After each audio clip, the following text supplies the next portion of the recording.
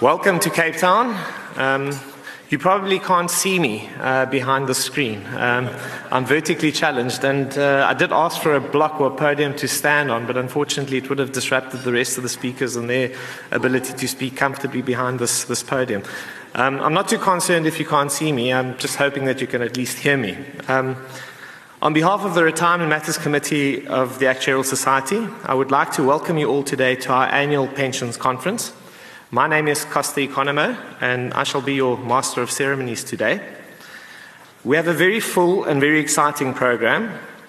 In advance of today's proceedings, I would like to thank each of our speakers for setting aside their valuable time to come and present to us all today. These are people that lead extremely busy lives, and the effort and commitment that goes into putting a presentation together for a somewhat overwhelming, not to mention daunting, forum of actuaries does not go unnoticed. We thank you for your effort, and we look forward to your respective sessions. I would also like to thank our sponsors, Alexander Forbes, who's a gold sponsor today, as well as Argent Consultants and Actuaries, a silver sponsor, for your respective contribution. Your sponsorships ensure that such events are an invaluable means for us as actuarial practitioners to gain insights into our retirement industry's developments, innovation, as well as thought leadership. These are also great opportunities for us all to earn the requisite CPD, which I'm sure is the real reason why we're all here today. To my colleagues that tirelessly set aside time and effort to put something like this together, I say thank you. I would specifically like to thank Corne Heymans, whose contribution to this event is always more than significant, to Neil Fourie, Julia Tongnant, and of course Melanie Jansen and her team. I have no doubt that this year's event, just like all those before, will be a resounding success.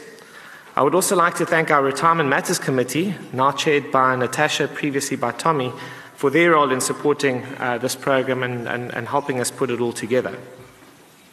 As you're all aware, our world is an ever-evolving one. The retirement fund industry globally, as well as locally, is one rife with challenges, issues and change. Globally, governments and institutions alike are scrambling to find ways of better managing significant defined benefit liabilities. Corporations and states continue to fight the burden of debt brought upon by unsustainable benefit programs. Accounting rules have made our challenges significantly greater. The accounting treatment of such schemes has changed behavior. DB schemes are continually under the microscope. In South Africa, much as our issues are somewhat different, they are no less controversial. As we speak, there are 3 regulatory documents that are currently out for comment affecting us all.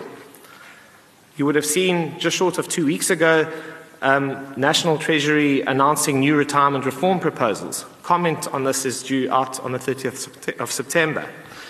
These particular proposals cover such things as default investment strategies that talk about passive as well as enhanced passive offerings.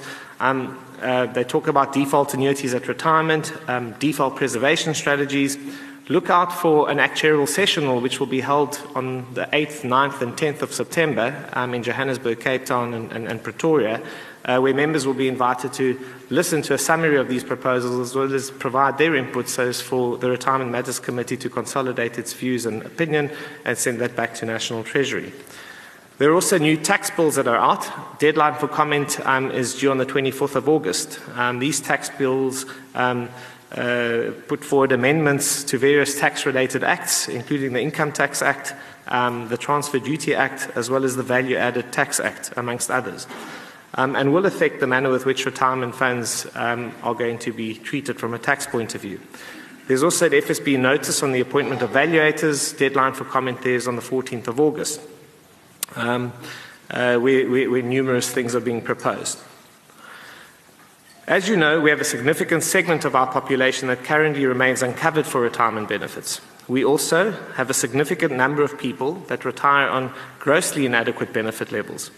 We have a very strong DC industry, but I'm not sure that we are doing DC correctly. Unfortunately, our industry has an obsession on showing members their fund credit values, as well as the level of investment returns that these fund credit values earn. What should members be doing with this information? Is this useful? Probably. But is it meaningful? Probably not. Can they do something with this information? I guess not. Is it appropriate communication? Little, if anything at all, is done to show them what their levels of income at retirement are going to be. The lack of preservation also remains a problem. Little is being done to show members what the consequences of such decisions are at retirement. Many of the funds that we advise on also turn a blind eye when members get to retirement age. Take your pot and do with it what you please. Yet at that point, members are faced with arguably their biggest single financial decision of their lives. And often the decision that they make is wrong, brought upon by ill or partial advice not necessarily aligned to the interests of the members. Of course, the search for yield is becoming increasingly difficult in South Africa. South Africa has many challenges from an economy point of view. The global sell-off of commodities, the flight to quality at the expense of emerging market investments, the expected rise in US interest rates, my brethren in Greece and their continued fight against difficult austerity, the European Union and its structural problems, the fall in the oil price. We will no doubt see new ways of finding yield, and two of our speakers today will provide us a view of what's to come. We're also seeing a market where there's increased consolidation. In a low interest rate and therefore lower expected return environment, perhaps the need to keep costs at a minimum are driving this. So we are seeing more umbrella fund participation. But is it always correct that members get put into these arrangements? Do we lose something when we do this? Are there any potential conflicts of interest? What about other hidden costs? The lack of transparency, perhaps? As actuaries advising the industry, we do need to stand up and be counted.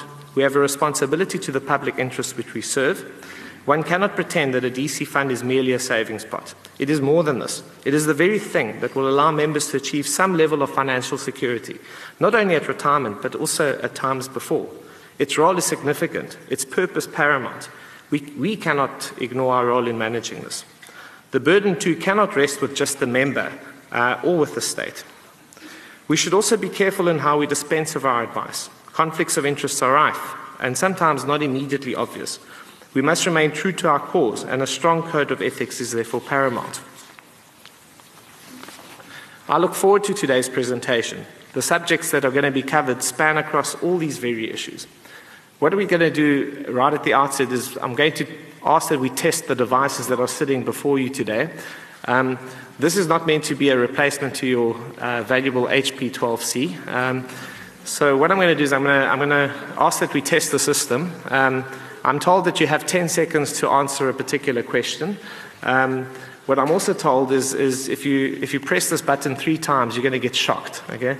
If you press it a 4th time, you're going to there's going to be a spontaneous combustion of the device, and it might affect your state of health. So let's test the system with the first question. I'm also told that in many other conferences, 70% of the population gets this question wrong. So let's start. How many months in the year have 28 days in them? Right. This is a forum of actuaries, actuarial practitioners, and industry experts. It's good to see that we are in such safe hands. Let's ask the second question. Do you think that Costa is tall? Yes? No? Tall is a relative measure, and relative to, let's say, a gnome, Costa could be regarded as tall. Thanks, guys.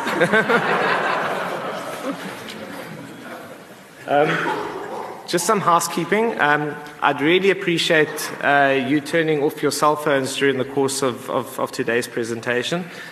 Anybody whose cell phone gets heard is going to be called upon to come up to the stage and actually give a 10-minute presentation on who they are, what they do, and why it is that they thought that their cell phone had to be on during the course of today's presentation. So without further ado, I think let's start today's program. I'm going to introduce you to John Anderson and Dwayne Kloppers, who will be talking about life stage approaches in DC funds. These are both people that you've heard before, and I have no doubt that many of you know them well, but for those that don't, John Anderson is currently the Managing Director of the Research and Product Development business at Alexander Forbes. In this role, he oversees thought leadership, best practice, as well as product development within the organization. He has many years of experience as a retirement fund valuator, a retirement fund consultant, as well as an investment consultant. He has a BCom Honours from the University of Stellenbosch, is a Fellow of the Actuarial Society of South Africa, and is currently a member of the Council of the Actuarial Society of South Africa. John's also somebody who I'm not so sure understands this concept of risk management. He was telling me earlier today that he jumped off a mountain over the weekend, Lion's Head, and the winds carried him all the way to Komiki, which I believe is quite far from Lion's Head. So that's John's claim to fame. He'll be accompanied by Dwayne Kloppers, who's on his way into Somerset West. Dwayne is a fellow of the Institute and Faculty of Actuaries. He's been with Alexander Forbes for the past 7 years and is currently a research actuary within the Research and Development Division. His primary research interest is efficient asset allocation within DC funds. John, Dwayne, thank you.